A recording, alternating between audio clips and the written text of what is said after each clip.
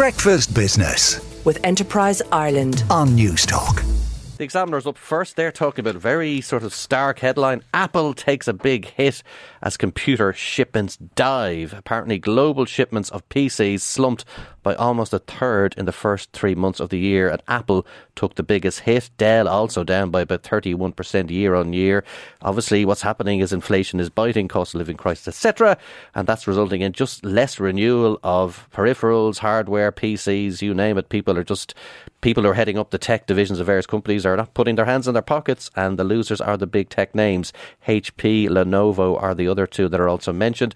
Also on the Examiner's business page, very interesting piece by Oliver Mangan, who's the chief economist of AIB, and he's blaming higher profit margins by big companies as the main driver behind underlying inflation. He says widening profit margins seems to be the principal factor behind the sharp rise in underlying inflation. So that's an interesting reflection from within the corporate sector.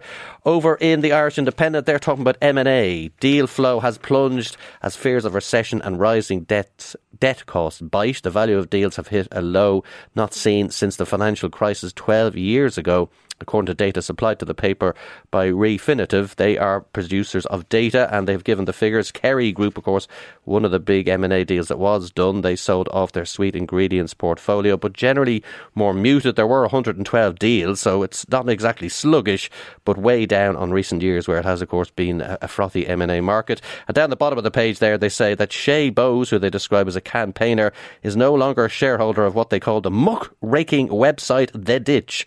He has apparently exited that business, and the shares have gone over to a lawyer who is associated with Paddy Cosgrove of the Web Summit. So you can find out who's coming and going in that particular media organisation in the Irish Independent. And also over in the Irish Times, we have delays to North-South interconnector increases costs to consumers, claims lobby. That lobby group is Engineers Ireland. They have their usual stuff about wanting to see nuclear power at least given a chance in Ireland, which is interesting, but that's played down a little bit in the story. Instead, that very extraordinary figures about the cost of the North-South interconnection. Listen to this. It's gone from 330 million euros.